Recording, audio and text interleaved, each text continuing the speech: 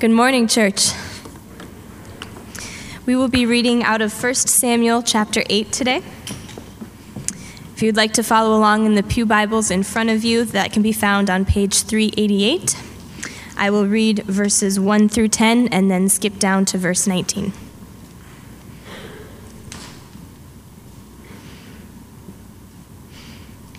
First Samuel chapter 8. When Samuel grew old, he appointed his sons as Israel's leaders. The name of his firstborn was Joel, and the name of his second was Abijah, and they served at Beersheba.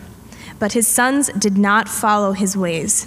They turned aside after dishonest gain and accepted bribes and perverted justice. So the elders of Israel gathered together and came to Samuel at Ramah. They said to him, "You are old, and your sons do not follow your ways. Now, appoint a king to lead us, such as all the other nations have." But when they said, "Give us a king to lead us," this displeased Samuel. So he prayed to the Lord. And the Lord told him, "Listen to all that the people are saying to you. It is not you they have rejected, but they have rejected me as their king, as they have done from the day I brought them up out of Egypt until this day, forsaking me and serving other gods. So they are doing to you. Now listen to them, but warn them solemnly, and let them know what the king who will reign over them will claim as his rights." Samuel told all the words of the Lord to the people who were asking him for a king. And now verse 19. But the people refused to listen to Samuel. "No," they said, "we want a king over us.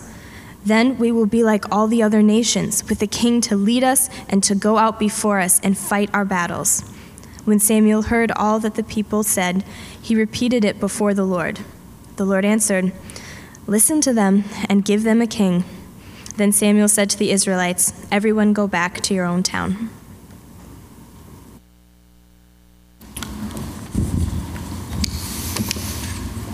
Good morning.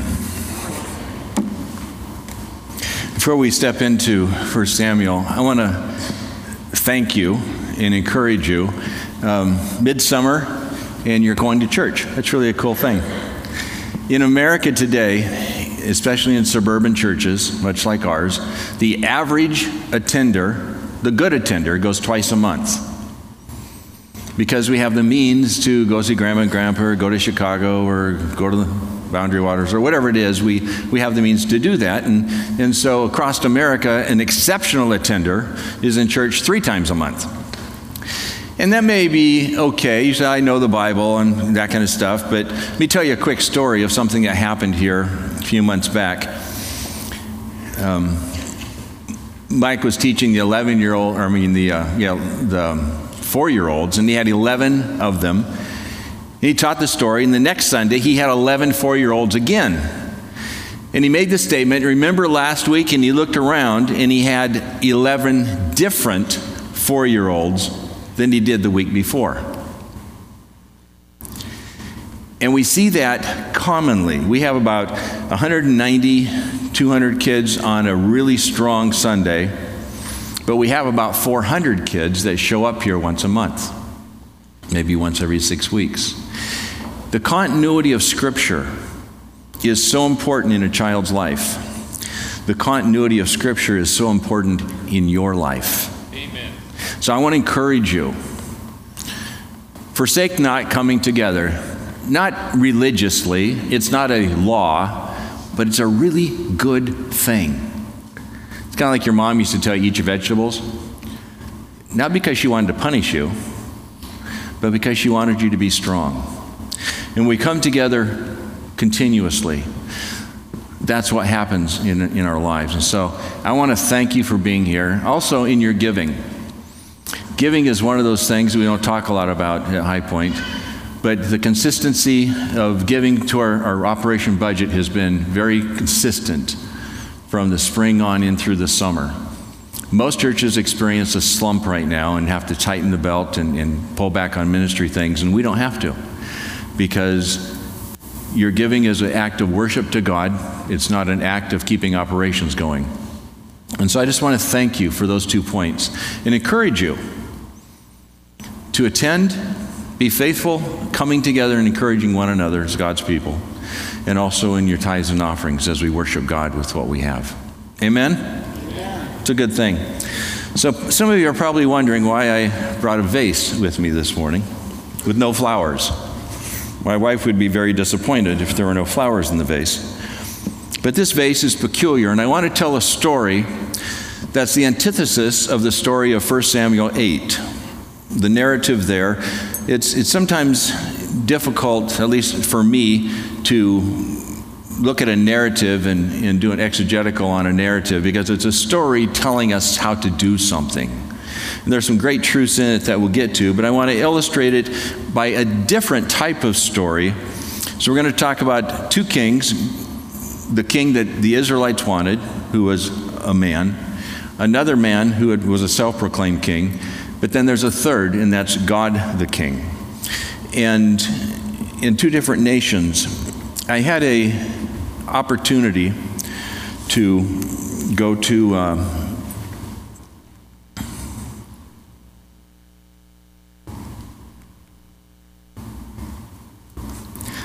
we won't worry about it. There we go.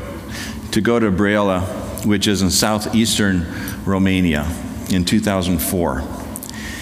And the man that we went under the invitation of was Pastor Joseph Stefanogu, and he was the pastor of Holy Trinity Baptist Church. When he began pastoring in 1974, that church didn't exist. That church was built in the early 90s. And he was a good pastor. He was one of those pastors that got involved in community, that regardless if you went to his church or not, he cared about you. And he was involved in things with children within the city, and he was involved in things in food and care. And it was important because there was this other man who thought he was king. His name was Nicolae Ceausescu. And he was a dictator, and Ceausescu's idol was Joseph Stalin. That's who he wanted to be like. And Stalin was a murderous, tyrannical leader. And Nicolae thought that was the man he aspired to be. In fact, to be more of who Stalin was.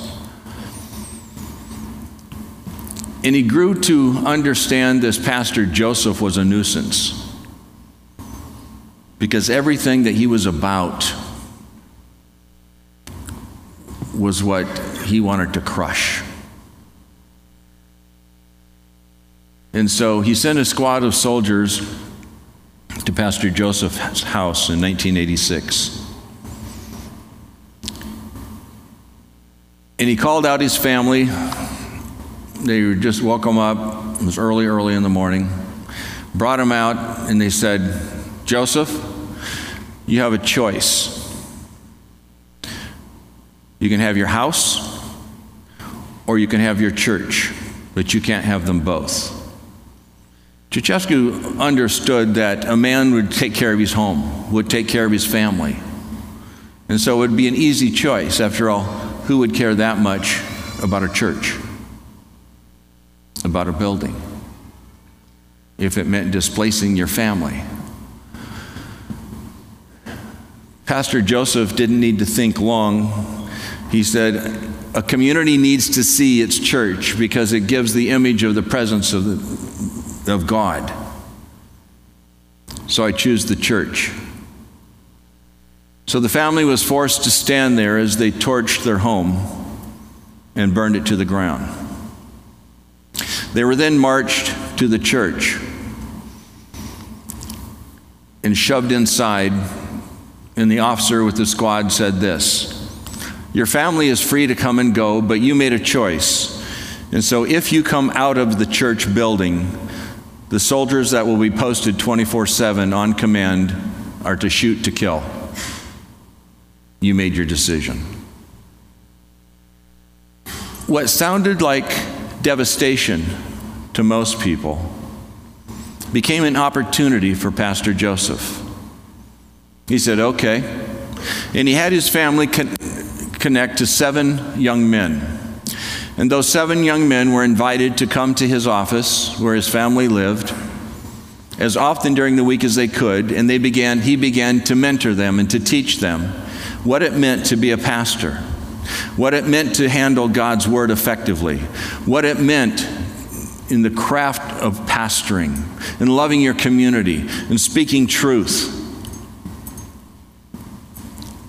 And he did that for 3 years, and the church flourished and the church grew. The first time a communist regime was overthrown was in Romania in 1989 when the people revolted. Ceausescu had to run, he and his wife. They were found. Some, of course, say hung. Some, of course, say shot. Some, of course, say hung and shot. But they were killed. When they were killed, the end of 1989, in December, the country fled to the courtyards in the cities, the open squares. They couldn't find the mayor of Brăila, and so they went and found the man that they knew loved them, and that was Pastor Joseph.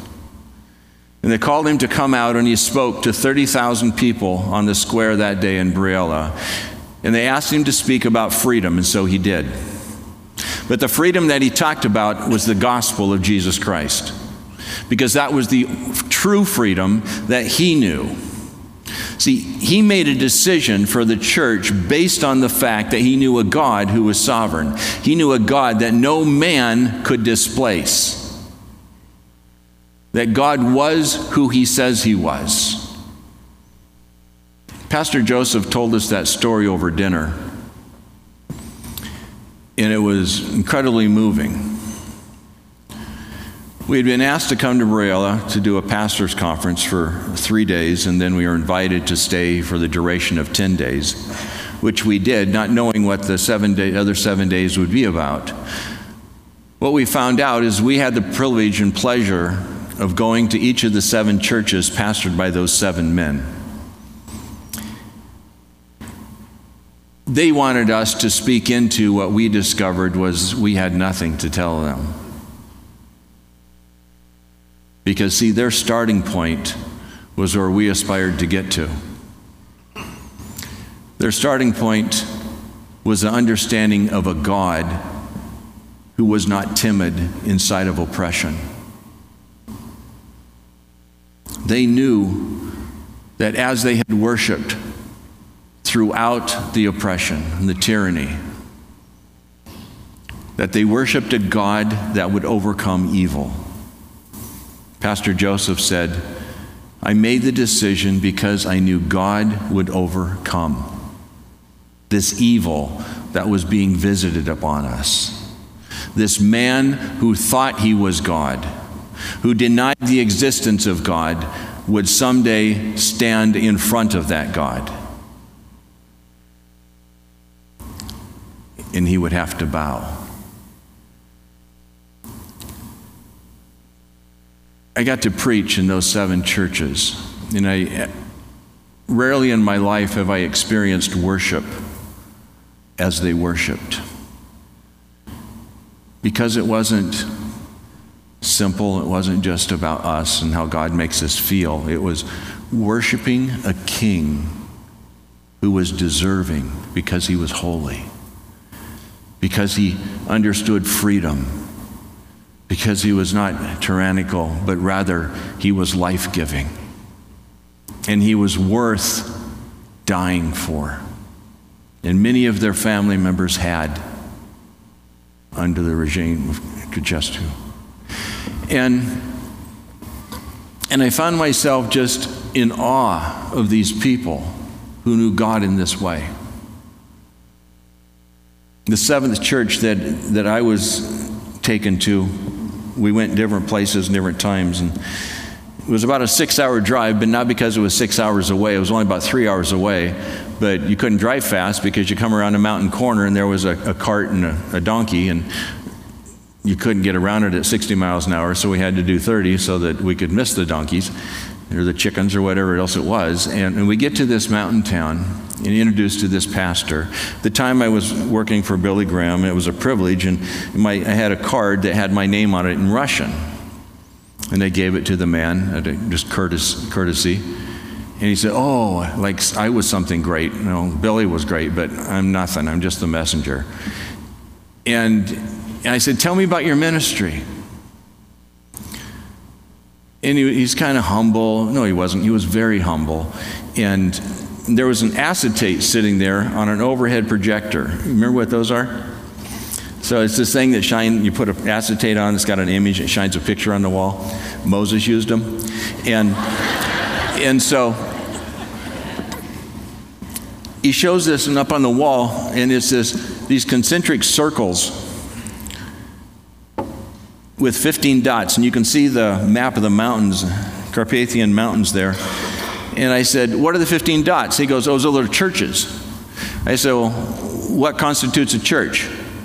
He said, they have to have 100 disciples, adults.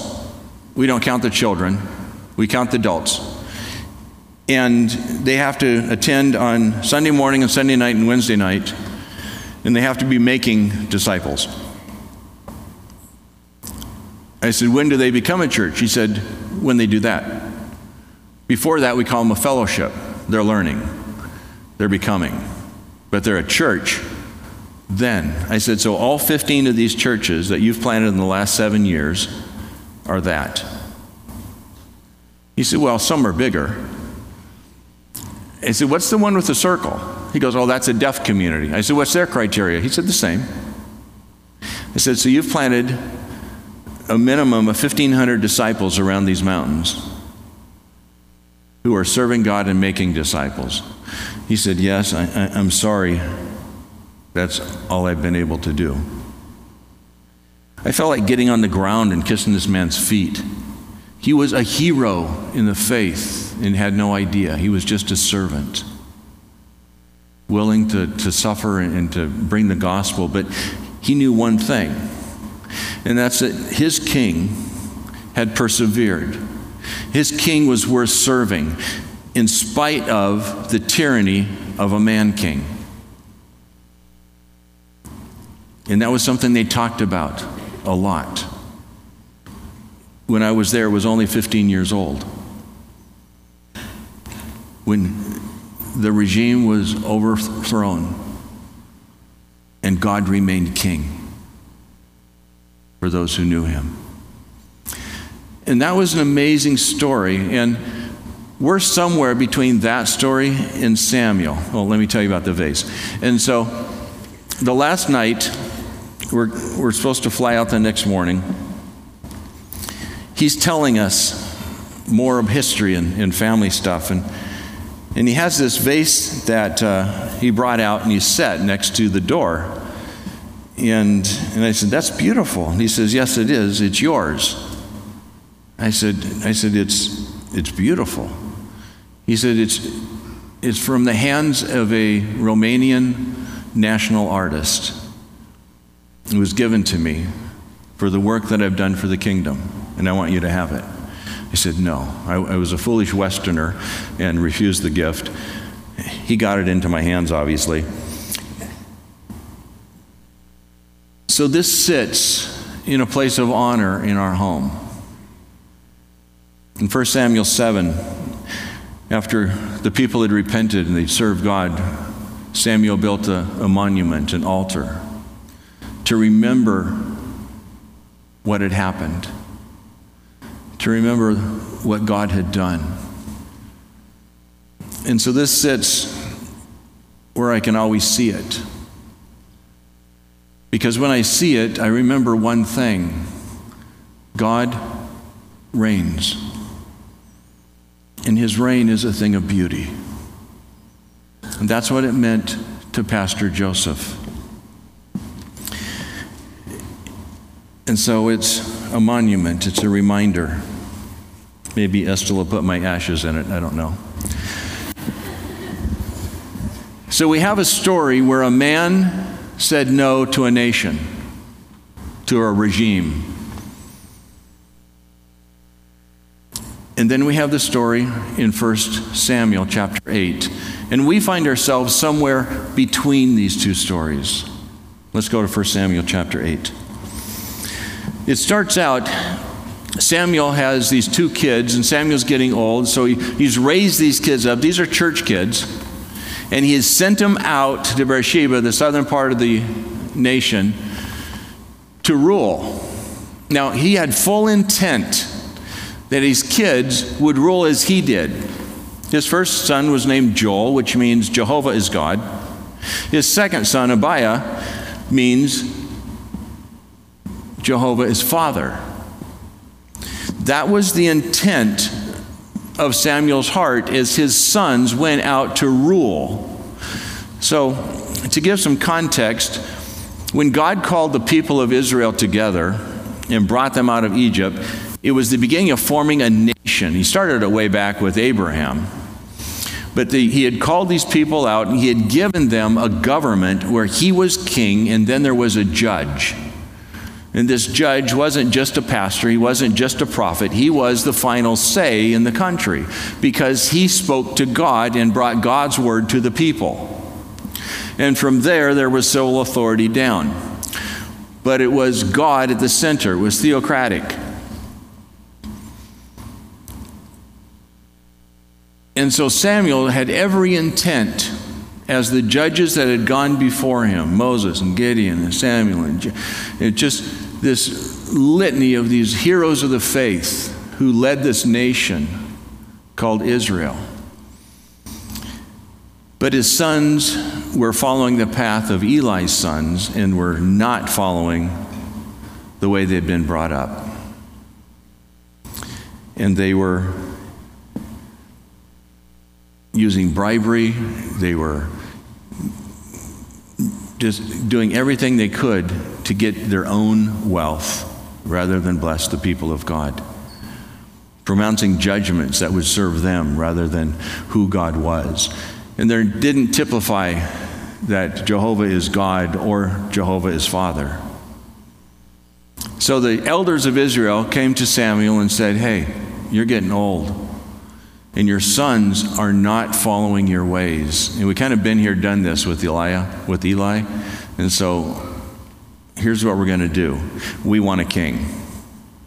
We want a human king that we can see, who can judge us, and that can lead us to war. We want to be like the other nations. On the NIV, it says that Samuel was displeased. The language there in some of the other translations say that Samuel sensed the evil in this declaration. Why was it evil? Other nations had kings. In Deuteronomy 17, it was prophesied that Israel would have a king, that God would send a king for his people that followed him.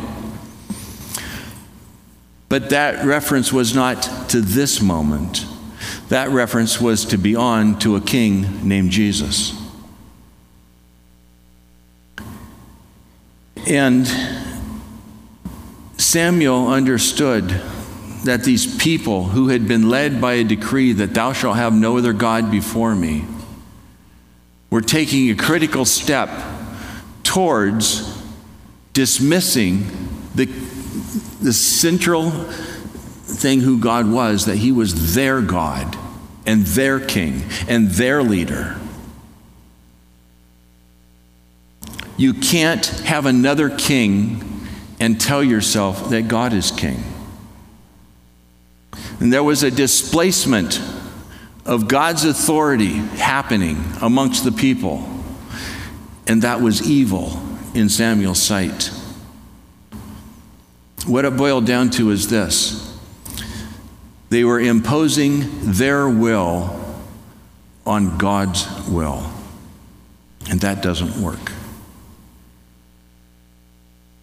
When you make a choice for anything other than God's intended choice for you, you're moving away from God, not towards him.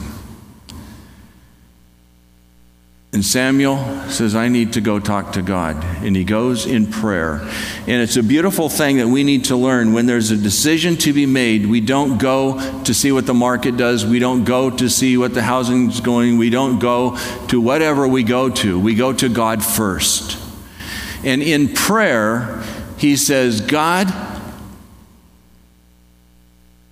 the elders came and they want a king. I know, Sam, I heard. It's not right. No, it's not. What are we going to do? They've rejected me. I'm their judge. I'm set by you. What are we going to do? They haven't rejected you, Sam. They've rejected me. They're my people. I'm the one that brought them out of out of Egypt.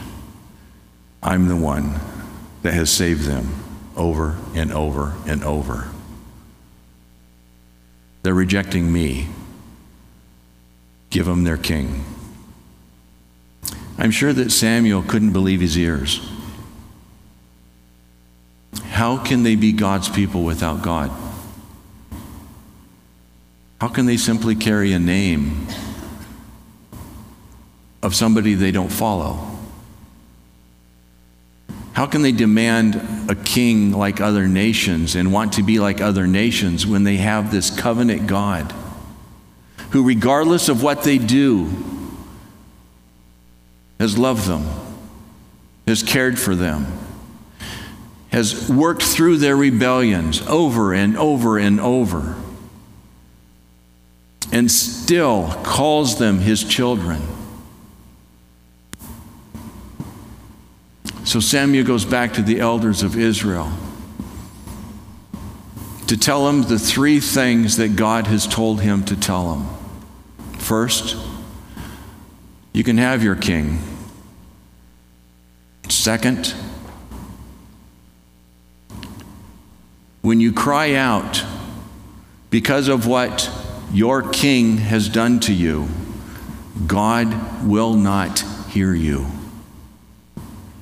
And third, here's what it means to have an earthly king. And he begins to go through and list out the fact that the king is going to call out their sons and their daughters. He's going to take their land, at least a portion of it, and he's going to take their vineyards and their vegetables and their wheat and their barley. And he's going to take a portion of their livestock, and he's going to take everything he needs, everything he deems he needs, and use them for his good. And then he will build a nation, and he will call more sons out to be the captains of the guards of the thousands of soldiers. And you will be left with nothing. And you are selling yourself into slavery by choosing an earthly king and denying the kingship of God. In Exodus, I think it's 17, there's a statement that says, Jehovah is king forever. And there's a period. It's a statement of a truth. And we have two stories that are opposing each other, and one where a man says no to a nation because he knows God will win, and another where a nation says no to a man who represents God. And the nation of Israel finds itself wandering from that point on. It is a turning point in Israeli history because God is no longer present with them. They have said no to his presence, but because God is a covenant God, it didn't mean that he forsook them. It meant he took a step back from them, but he still orchestrated in a way that over history, over the hundreds of years that would follow, they would come to understand that choosing a king led them down in a way that was away from God. When you choose man's ways, it leads you outside of the realm of God's holiness. And that's what they did. And they finally find themselves crying and pleading to come back to God. And he receives them, restores them, and then they don't recognize Jesus, the true king.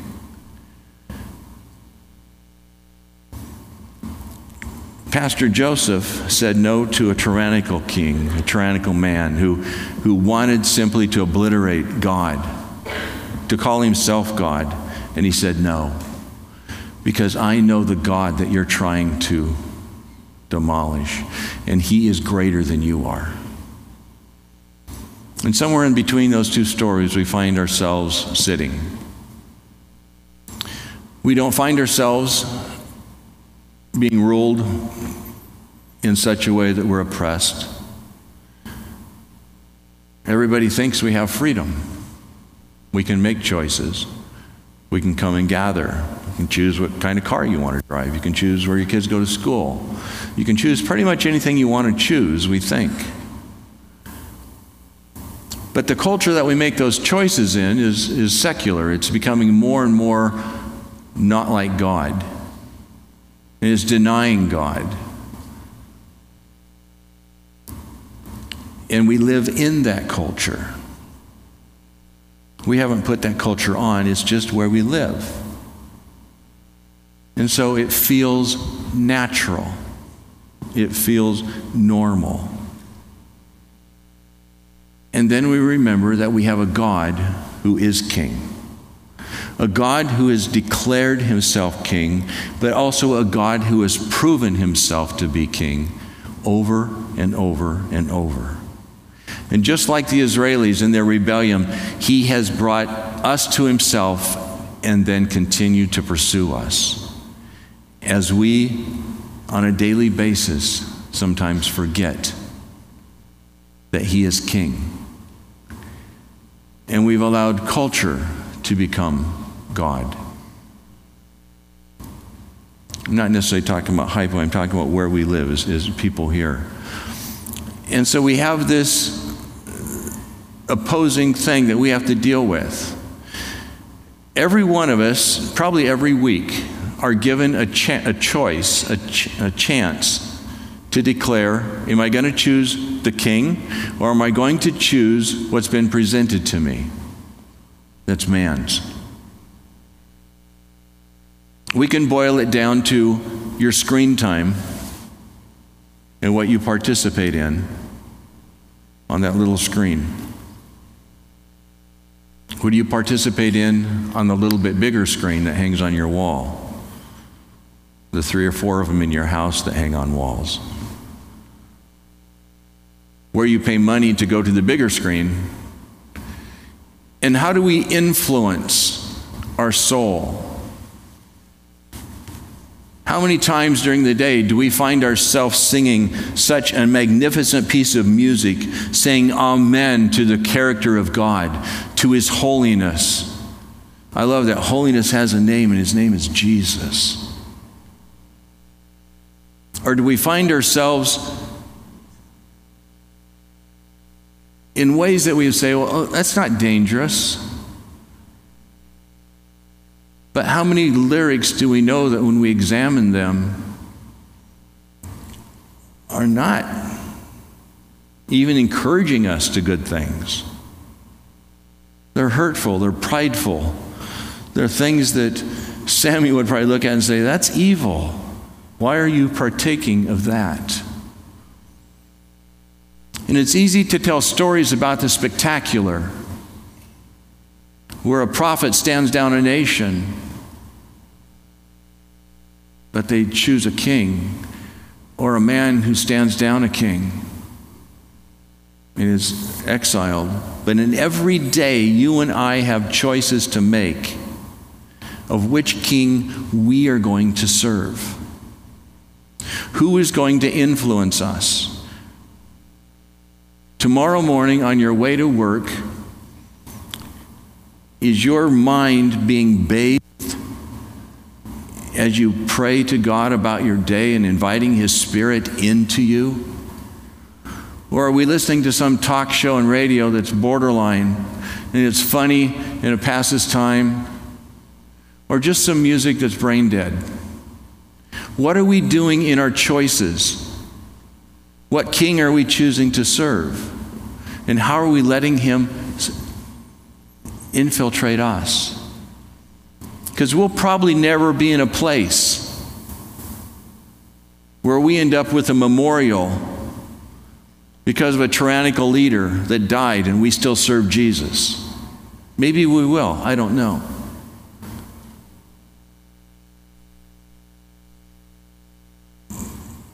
But we do find ourselves between these two stories every day.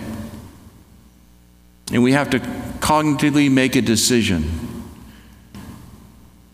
I know what this path leads. I know that if I purchase this and it's over my resources, I can do it on credit. And I know I'll have some payments. And we do it over and over, and pretty soon the bank owns us. The credit card company owns us. And we find we can no longer give a tithe or an offering because we've made a choice. And we find that six-figure paycheck, we can't live on it anymore because we wanted to be like the other people. And we made a decision to follow them and be like them. Rather than the person who understands who God is and lives by their means and trusts God for their provision. They understands that Matthew 6:33 says, trust God first, and the kingdom and all the rest will be given to you. Pastor Joseph lived in a humble house, and Kay Arthur had a villa in Breala, and she came and spoke at his church. And she went home with him for dinner and saw the very small place that he lived. And the Lord spoke to her, and before she left, she handed the keys to her villa to Pastor Joseph and said, here's the address for these keys. I want you to move there. He moved there, or he went there, and it was a villa. It wasn't just a home. It was gated. It had a courtyard. It had things like this all through it. And he said, I can't live here. She said, no, you can. He said, then this is where I'll bring other pastors I'm training where they can live too. So we actually went to dinner there. That's where he was living, and we were there. And he had 7 other pastors that he was working on, and they all lived with him. But they had room. God provided everything else because he put the kingdom of God first. And that's what we're called to do.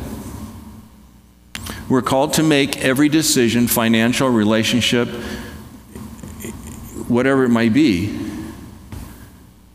under the rule of God, so that we look like God, not so that we can look like the other nations, the other families, the Joneses.